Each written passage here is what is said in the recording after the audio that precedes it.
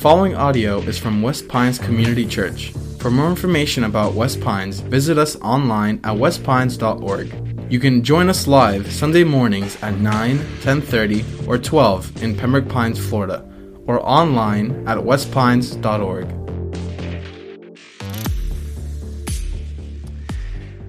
Whenever I am driving down in the Keys, like on vacation or something, I don't know if you've done that recently, but there's this long stretch of highway, especially when you get down farther south into the lower Keys, long stretches of highway, and there's just gorgeous blue water on either side. And as you're looking out over the water, you'll see that there's these islands out there. And they're not other keys where there's roads going to, but they're the keys that it just looks like there's nothing there. They're undeveloped, and you'll see these islands out there in the water. And I always have this thought. I don't know if you've ever had this thought as I'm driving by. I'm like, what if I just claimed one of those islands? Just took a little boat out there, build myself a little. I mean, does anyone actually own that island? I mean, I could go for owning an island. That'd be nice. Have my own little place. No one around, just there. Maybe I could take my family to just nothing in any direction, and just like, what would it be like to have my own little island that I can just get away and escape to, no one around? Anyone else had that thought before, that idea? Okay, yeah. Well, I've got some good news and some bad news for you. The bad news is none of the islands in the Florida Keys are unclaimed. If you were hoping that there was some islands you could just go take, you can't. It's somebody's territory, okay? In fact, the bad news is pretty much your chances of finding an unclaimed island anywhere in the world is very minimal, okay? With satellite now, pretty much all of the islands everywhere are claimed. You can't just go set up shop on an island and take it. There are some unclaimed parts of the earth, but they're the most inhabitable places, like the center of Antarctica, where the temperatures never get up to freezing. So if you want to live there, go for it. But other than that, there's no unclaimed islands. That's the bad news. The good news is I actually found out that there are companies that sell islands. So while you can't just go claim one that's somebody's territory, you could actually purchase an island for yourself. They actually, that's kind of an interesting job, to be like an island realtor. Okay, they sell private islands to people. Now, I'm not looking for anything exorbitant here, okay? Just a small little island. So, for example, this is an island right here that is actually for sale in the Florida Keys. This is called Pretty Joe Rock.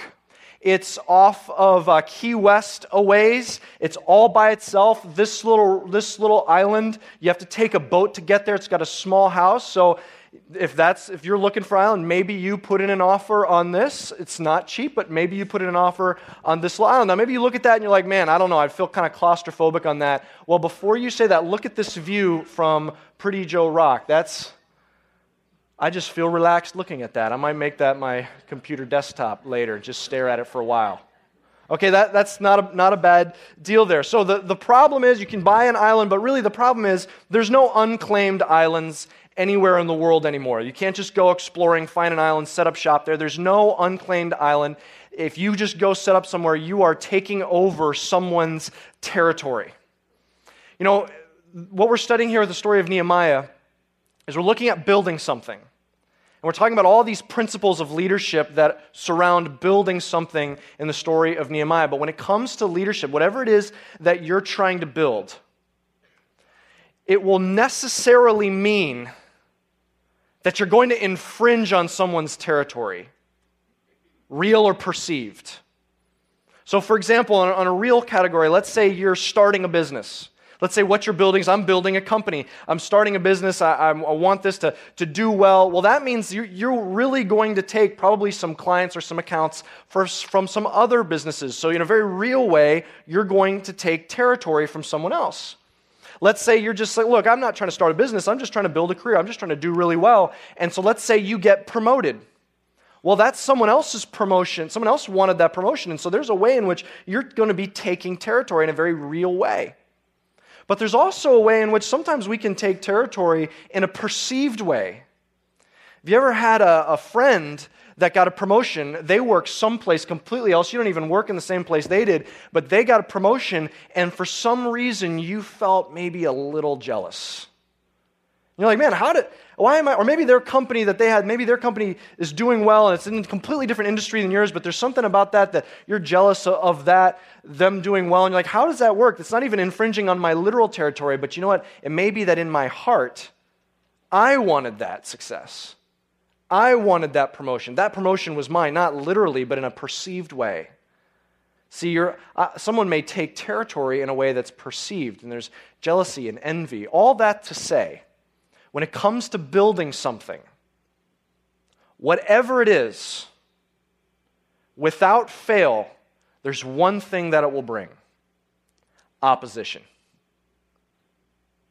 When it comes to building something, without fail, one thing will always be there. It's opposition. Let's take a second and look at what happened in the story of Nehemiah. We're looking at Nehemiah chapter 2, starting in verse 17. Nehemiah chapter 2, starting in verse 17. It says this. This is Nehemiah speaking. Then I said to them, this is the people that live near Jerusalem. Then I said to them, you see the trouble we are in. How Jerusalem lies in ruins with its gates burned. Come, let us build the wall of Jerusalem that we may no longer suffer derision. And I told them of the hand of my God that had been upon me for good, and also of the words that the king had spoken to me. And they said, let us rise up and build. So they strengthened their hands for the good work.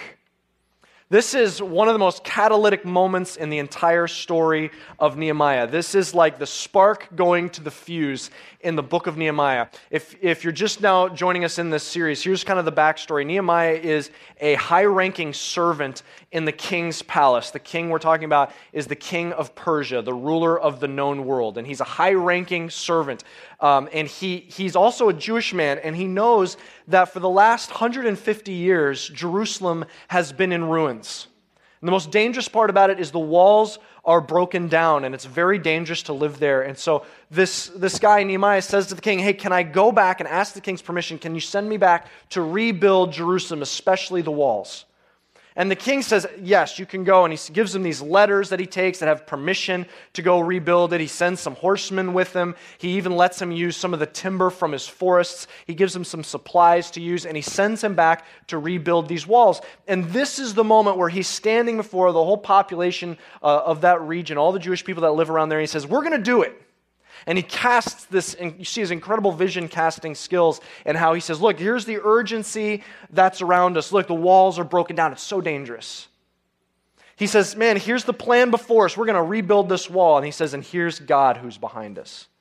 And he casts this vision, and it's this powerful moment where the entire group, they say, let us rise up and build.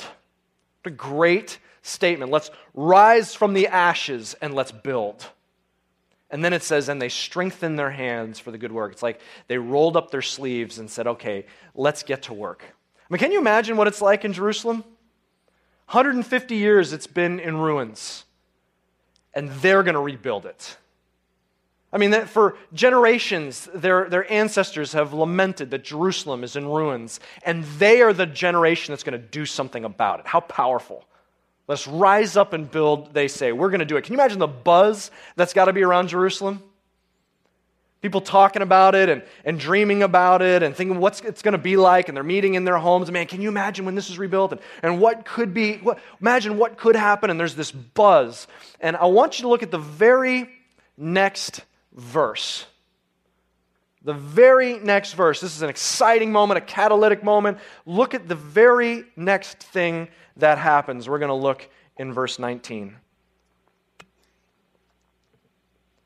But when Sanballat, the Horonite, and Tobiah, the Ammonite servant, and Geshem, the Arab, heard of it, they jeered at us and despised us and said, what is this thing that you are doing? Are you rebelling against the king? I want you to see this is the very next verse. Talk about a bucket of cold water. I mean, they're excited. I mean, this is the first time in generations, and they're about to rebuild. I mean, there's a buzz. There's momentum. There's people excited. And these guys, Sanballat and Tobiah, these are the main villains of this entire book. I mean, you will grow to hate these guys, okay? They're the worst. And the very next verse, verse 19, what do they say? They jeer at them. They despise them. Now, who are these guys? Let's get a little background on Sanballat and Tobiah. Actually, remember, the story of Nehemiah is a historical story. In fact, archaeologists found a papyrus that references Sanballat as the governor of Samaria. So this is a historical story. This guy, Sanballat, was a local governor of a region right close to Jerusalem. Tobiah is a servant. He serves as a ruler in some capacity, some kind of leader for the Ammonites. That's also very close by to Jerusalem. And the entire story of Nehemiah, they are going to be up against opposing the rebuilding of this wall constantly. Now, what's their deal? Why can't they just mind their own business? I mean, why can't they just, what happens in Jerusalem is none of their business. Why can't they just leave them alone? Okay, let's get a little background of what's happening. I want to show you a map. Go ahead and pull up this map. All right, it's probably hard to see because there's a lot of lines and words on there, but this is the Mediterranean. You can see on the far left of the map, there's Spain. You can see in the middle, you see the boot, there's Italy and Greece. And look at the far right, that's the most eastern edge on the far right, eastern edge of the Mediterranean. And if you see, right there is, all the way on the right, one of those dots is Jerusalem. That's where we're talking about. And I want you to see all these lines, because this is a map from about that time period. And what you see with the red dotted line is what you see the red dotted line around there is where Greece controls, and you see a lot of the trade route for Greece. And I want you to see the blue solid line that circles around. That's the empire of Phoenicia, and they're trading already all through the Mediterranean. In fact, what's interesting is you can see the blue line circles all the way around to Spain and up to Britain. At this time period, the Phoenicians had already made it all the way to Britain, and there's trade going all through that region.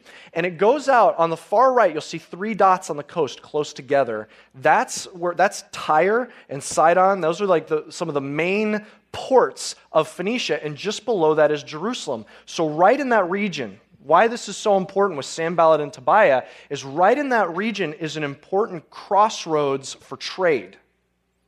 Now, if you can imagine, this is just the western portion of the known world, because if we extended the map to the right, we haven't even gotten Babylon and Persia, which is far to the right, or Egypt, that's down into the south. So really, what's on the right of this map is like the hub of the known world. And so right in that region, right at the very far eastern edge of the Mediterranean, right beneath Phoenicia, is so critical for trade coming from the far east, from Babylon and Persia, coming up from the south, from Egypt, and right there around Jerusalem is a critical juncture for trade. So you got Sanballat and Tobiah. They run they're in this region right around Jerusalem, and they know if Jerusalem is built up, they've got competitors. The commerce is going to be spread out a little bit. Their profits are going to be minimized. They know if Jerusalem's built up, it's going to cost them financially. This is one of the main reasons they're going to oppose it every step of the way. What's their issue with Jerusalem? It's infringing on their territory. This is our spot. This is our spot. Don't come rebuilding this area. Don't take some of our profit. Don't take some of our commerce. You can see this is a critical location. This is one of the main reasons Sanballat and Tobiah are constantly going to be against rebuilding Jerusalem in this entire book. You see this immediately comes up, but I want you to look at what was their jeer. Look specifically at what Sanballat says and Tobiah they say. Don't say, "What are you doing?" And then they say, "Why are you rebelling against the king?" Man, that's not just a jeer, right? That's not just a put down. That's a threat. Those are dangerous words. They're acting like you rebuilding Jerusalem, man, that is a threat to the king. Man, if you build this, you're probably going to rebel against the king of Persia. I can't believe that you're doing this. Or you want to bring the wrath of Persia on you? It's a threat. These are dangerous words. They're trying to inject fear into the people of Jerusalem. Okay, and I want you to see Nehemiah's response in verse 20. Look what he says. Then I replied to them, the God of heaven will make us prosper, and we, his servants, will arise and build, but you have no portion or right or claim in Jerusalem. This is the perfect response when facing opposition and criticism.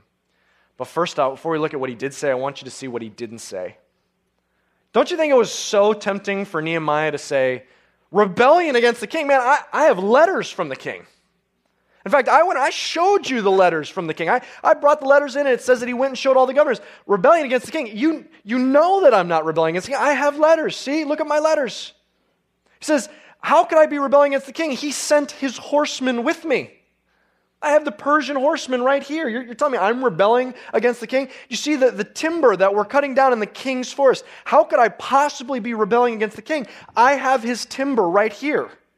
Don't you think it would be so easy for Nehemiah to just jump in and say, so wait a minute, so let's talk about who's really rebelling against the king. Actually, you're rebelling against the king.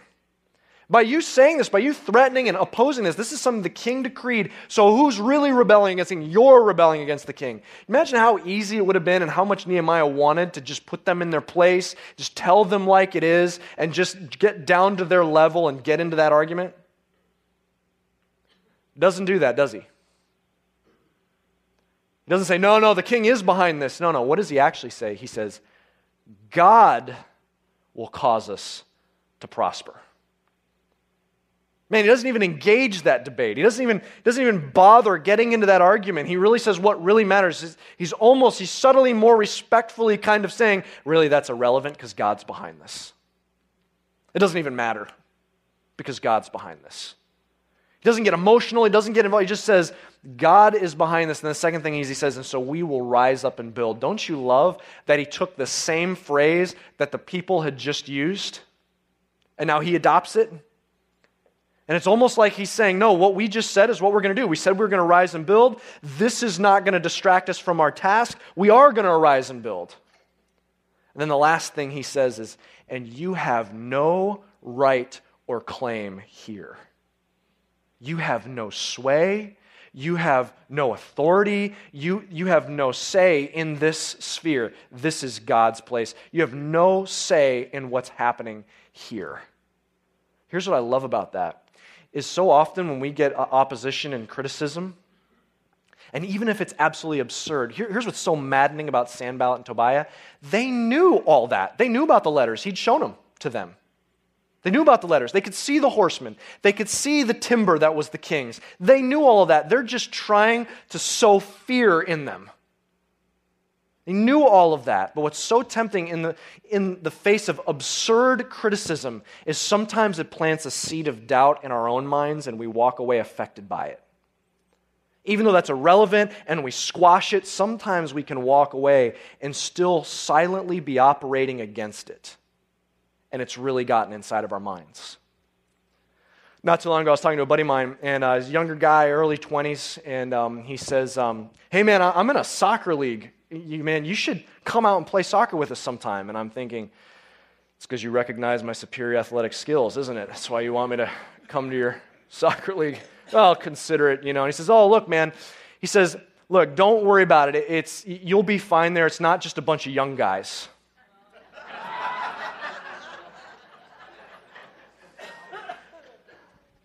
And I said, okay, all right. And I kind of scratched my head, and I'm thinking about this, and I'm like, did he just say I'm old? I'm pretty sure he just said, I get home to Rebecca. I'm like, am I old? Which is, never a question that she's going to answer. She's like, what is old anyway? I don't know what old. The Grand Canyon's old. I don't know what old is. And I'm like, I'm not old. I'm a spring chicken. I'll show that guy. Now, where's the icy hot? I just pulled a muscle right here on my shoulder, okay? Sometimes when you can hear criticism, it comes into your brain, and even if you think it's crazy and you squash it and you put it down and you walk away, you're still fighting that enemy in your mind days later. Now you've adjusted how you're operating and you're letting it affect you. Days later, years later, the rest of your life, criticisms that got in your brain. and now you're fighting an invisible army that's not even there anymore. Don't you love what Nehemiah says? He declares, you have no right or portion here. God is behind it. End of the story. Not going to get involved in this discussion. I'm not going to get involved in this argument. He says, okay, whatever about the king and the rebellion. He doesn't even address the rebellion. He doesn't even mention that. He says, God's behind it. We're going to rise and build. You have no portion here. Let's get back to work. See, here's what we see in this text. Man, when it comes to building, you realize this building the wall, as we continue this story, we're going to hear very little about the wall itself. We're going to spend the rest of this as they start building. We're going to see how they deal with opposition. Because really what this is about, it's not just about the shovels, it's about the swords as well. Look at this. How bad does this get? I just want to give you a sneak peek later in the book. Okay, they're jeering them from the outside, but can I show you where this ends up going? This is how bad it gets. Jump ahead to Nehemiah chapter 4. Look at what it says in verse 15. It says, when our enemies heard that it was known to us and that God had frustrated their plan, we all returned to the wall, each to his work. And look at this, from that day on, half of my servants worked on construction and half held the spears, shields, bows, and coats of mail. And the leaders stood behind the whole house of Judah who were building on the wall. Those who carried burdens were loaded in such a way that they each labored on the work with one hand and held his weapon with the other. And each of the builders had his sword strapped at his side while he built. The man who sounded the trumpet was beside me, and I said to the nobles and to the officials and to the rest of the people, the work is great and widely spread, and we are separated on the wall far from us. In the place where you hear the sound of the trumpet, rally to us there. Our God will fight for us. Do you see how bad it's going to get? Like now they're just saying mean things to sow fear in their hearts. Nonsense. In a couple chapters, they're ready for a battle. They've got some guys that half of them can't work because they're standing guard. Some of them are carrying burdens, but they can't carry nearly as much because they can only carry with one hand because they've got to carry a weapon with the other. Those that are working, they all have a sword attached to their side the entire time. They've got someone watching the horizon constantly so that if there's any movement of any army or militia or any group that's coming to attack, they'll blow the trumpet and they'll rally. They've got a battle plan already. This is how bad it's going to get. This is just the beginning. See, here's what we're learning. When it comes to building something, you don't just need a shovel. You need a sword. When it's come to building something, here's the mistake sometimes we make.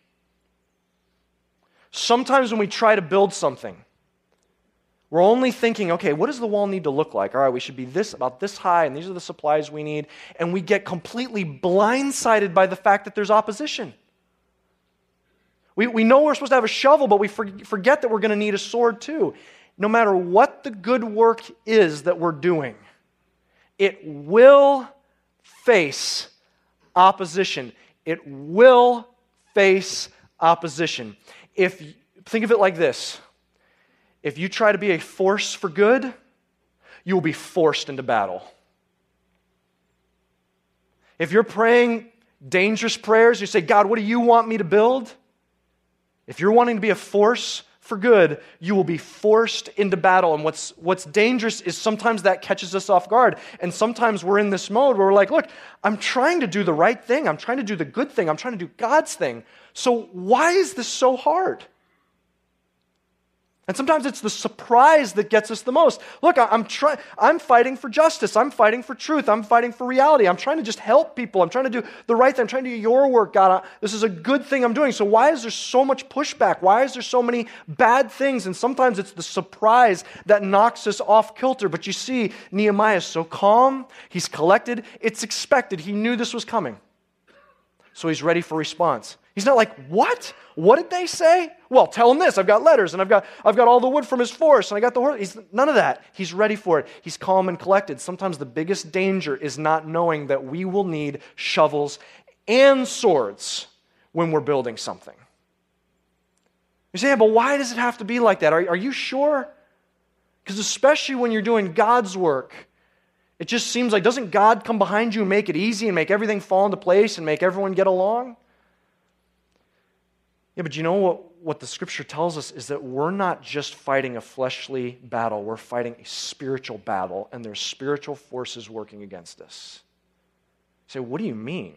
Well, let me read you a couple passages. Look at what it says. This is 1 Peter chapter 4, verse 12. Look at what this says. This is to you. He's calling you beloved.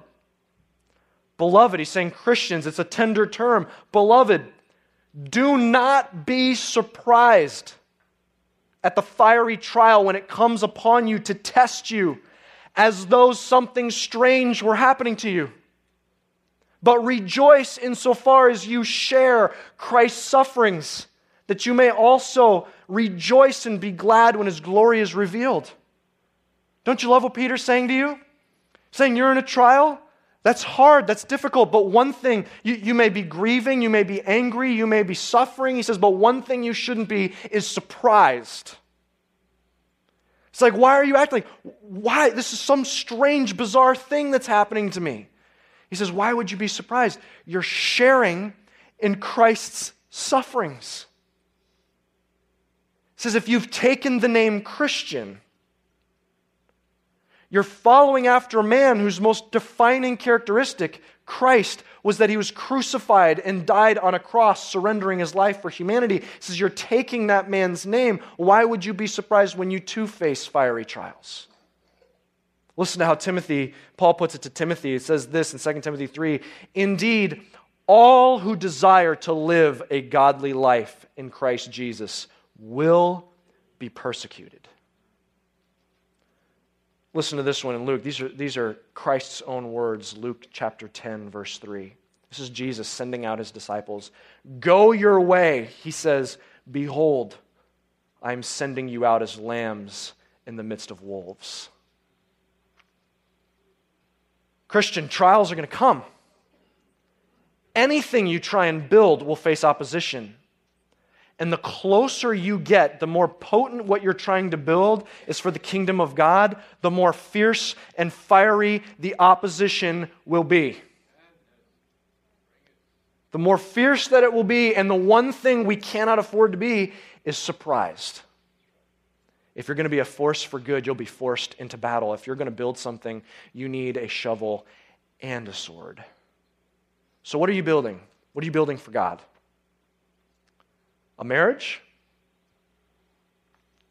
You know, one of the biggest lies that our culture has fallen into in terms of marriage is that once marriage gets tough, it must mean that we don't love each other anymore. And we define love as this wimpy, this thin infatuation, and we say love by it's easy to feel like loving. And once I don't feel like loving, I must not be compatible with this person. Must not supposed to be meant to be with this person. No, you're building something. You're building something incredible. You're building something godly. It's the greatest thing you're going to build. You're going to face opposition. There's going to be tough parts. You're going to have to gut it out. You're going to have to work through conflict. You're going to have to grit your teeth. You're going to have to push through. And that's where that on the other side is the fruit and the glory of the labor. That's on the other side is the beauty and the passion and the love and the romance. It's pushing through that, but there will be tough seasons. You trying to build a godly home? Are you expecting it to be easy? How about friendships? Man, God loves when we have rich, healthy, deep, intimate friendships. But some of us are in a pattern where we're in a friendship just long enough till we get into a conflict and we're like, this is too hard, and we back away. Are you trying to build something? Expect opposition. And church, if you're a Christian, then there's another sphere in which you have to think about this. If you're a Christian, that means you belong to the church. You are a body part of the body of Christ, is how it's defined in Scripture. If the church is like a house, metaphorically, you're one of the bricks. You are a part of it. And so that means that we are building something together, and that means we will, at times, face opposition. So here's what this looks like. Maybe you're a brand new Christian. And you're a brand new Christian, you're fired up. And man, you can't believe that God loves you. You can't believe that Jesus would die on the cross to save you and forgive you and that you have eternal life. You have your faith in that, you know for sure, and you're fired up, but Jesus loves you that much, and you go around and you share it with your friends. Like, this is what happened to me, and you can't believe that He loves you, and you share that with your friends, then you share it with your family, and what do you get back so often? Opposition. Who are you? I don't know you anymore. Why are you doing this? Why won't you come out with us? Or why won't you do this? I don't know who you are. I don't understand who this person is. And you're shocked. Man, stay calm. Don't be surprised. Maybe a little serving and following Jesus a little longer, and you start serving in the church. Maybe you're even growing to a leadership position, and then there's the first time that you see that serving in a church, that churches can go through seasons that are messy. And maybe you've been in a season in church that was messy, and maybe you're like, man, that was a rough season. I didn't know. I thought church was supposed to be healthy and happy, and it is supposed to be that. But it's also a place that's trying to take turf for the kingdom of God. And so sometimes the enemy can get in and try and stir up and make it messy. But here's what can happen. You can leave one church and be like, I can't believe I got my feelings hurt, and it's not supposed to be like that. I thought they were supposed to be better Christians. And you come to this new place, you're like, man, this place is everything that place wasn't. And this is, man, there's nothing wrong with here. No one ever hurts anyone's feelings, and everyone gets along. And you go to a new place for about 5 minutes. You're like, well, that place is terrible. I go here, and now and you can bounce back and forth. Do you realize, man, this is a battle. We're in a battle. And sometimes, the scariest thing is sometimes someone can serve, and they got saved in a church, they grow in a church, they're in leadership in a church, and then that church goes through a rough season. They're like, whoa, this isn't what church is supposed to be like. And they back out and they say, you know what, I'm not going to do church at all anymore. You know what I'm going to do? Just Jesus and me. I don't need church. I don't need this. Man, the enemy's won. Man, it's a battle. And we're going to link arms and we're going to push forward. And we're gonna expect, man, there's hard times that come no matter what you're trying to build. There's going to be tough times. Be ready. It's going to be hard. There's going to be battles. You're going to need a shovel, and you're going to need a sword. And why are you going to need that? Because the one you're following, Jesus, your Savior, He came here to do battle. And do you know what He battled for? He battled for your eternity. He wrestled. You know what he was wrestling? He was wrestling death itself. And when it looked like death had won, because he died on the cross, it wasn't ready for the third day when he rose again from the dead, having victory over death itself. Do you know that he suffered and did battle for you? And now we battle for his kingdom. I want to close with this poem. And this is for any of you out there who are battle weary and have wounds. You're trying to build a marriage and you have wounds. You're trying to be a Christian in a tough environment and you've got wounds. You've tried to serve the Lord and do the right thing and you have wounds. I want to read this to you by a woman named Amy Carmichael. Hast thou no wound? No wound, no scar? Yes, as the master shall the servant be, and pierced are the feet that follow me. But thine are whole. Can he have followed far who has no wound, no scar? If we're following after Jesus, we'll have wounds and scars just like he will. Church, be ready as we're building and we're praying dangerous prayers, and as you're building whatever it is in your life that you're getting ready to build, can you be ready? Be ready for the opposition, because he will bring you to a moment where the only answer is yes, but this is God's work, and God's behind me. And he will bring you to a place that's all you've got left, because that's the safest place that you could be. This morning, maybe you are realizing for the first time that he did battle for you. Maybe you've thought that God sat back in heaven all safe and looking down and has all these demands on you, but you didn't realize that no, he left heaven. Jesus Christ came to earth to do battle for you. He suffered and died. His body broken, his blood shed. He died for you. Why? He was paying for your sins, washing you clean so that death can have no sting on you. So death has no power over you, so that even when you breathe your last, your eyes will be opened in glory at the side of Jesus in the presence of your Savior. He fought for that for you. This morning, if maybe today is the day you need to accept that and put your faith in Jesus for the first time and realize that salvation is just free. Forgiveness is free. And he's calling you to join the adventure of following after him. Church, we're going to close this morning by sharing in communion. See what this is? It's a small meal. It's bread and juice, and it dates back to Jesus himself on the night before he suffered and died and did battle for us on the cross. On the night before, he had a meal with his disciples. And there's bread, and he took the bread and he broke the bread. He said, "This is like my body broken for you." This symbolizes it. He says, it's broken for you. And then he passed it around. They all ate the bread. And then he took the wine and he poured it out right in front of them. They're seeing the wine, the deep red wine going into the glass. And he says, this is like my blood that's going to be poured out for you. And he passes it around and they all took it. He says, I want you to do this meal, the broken bread, the poured out wine. I want you to take this meal because I want you to remember. I want you to taste how I did battle for you, how I suffered for you, how I wrestled down death and defeated it for you. And so for generations, all over the world, for generations, we have taken this in obedience to our Savior. We've taken the broken bread and the juice to remind ourselves of the great sacrifice that Jesus did to buy our souls, to fight for us, to give us freedom from death itself. So this morning, we're going to take communion together. Here's what it's going to look like in just a second. You're going to come to these two middle aisles. Some of you can go to the back. There's stations in the back. Some of you can come to the forward, and you're going to take one of these plastic cups, and you're going to take a piece of the bread, and you're just going to eat it and drink it and go back to your seats, and then we're going to close in a song. And here's what I would say to you. If you're here this morning, you're like, look, I'm just not sure where I'm at with Jesus yet. I'm not sure if I'm ready to put my faith in him as my Savior. That's fine. I totally respect that journey. That's between you and God. So here's what I would say. Hold off from taking communion, taking this small meal. Hold off because this is a declaration that you've accepted the sacrifice of Jesus.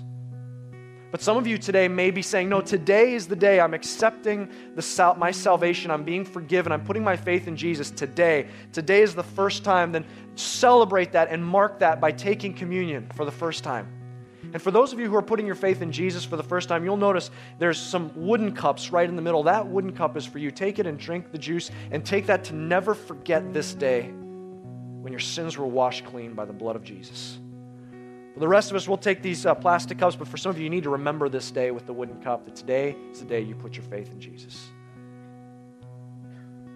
Take a second to get your heart ready before Jesus. Get ready to proclaim this meal. Jesus, you suffered and defeated death for us. We thank you. You may begin coming forward and going to the back whenever you're ready. Thank you for listening. For more resources and to check out other teaching series, please visit our website at westpines.org. If you would like to speak with somebody about beginning a relationship with Jesus or ask any questions you have about this teaching, please call at 954-432-0321, or you can email us at podcast@westpines.org.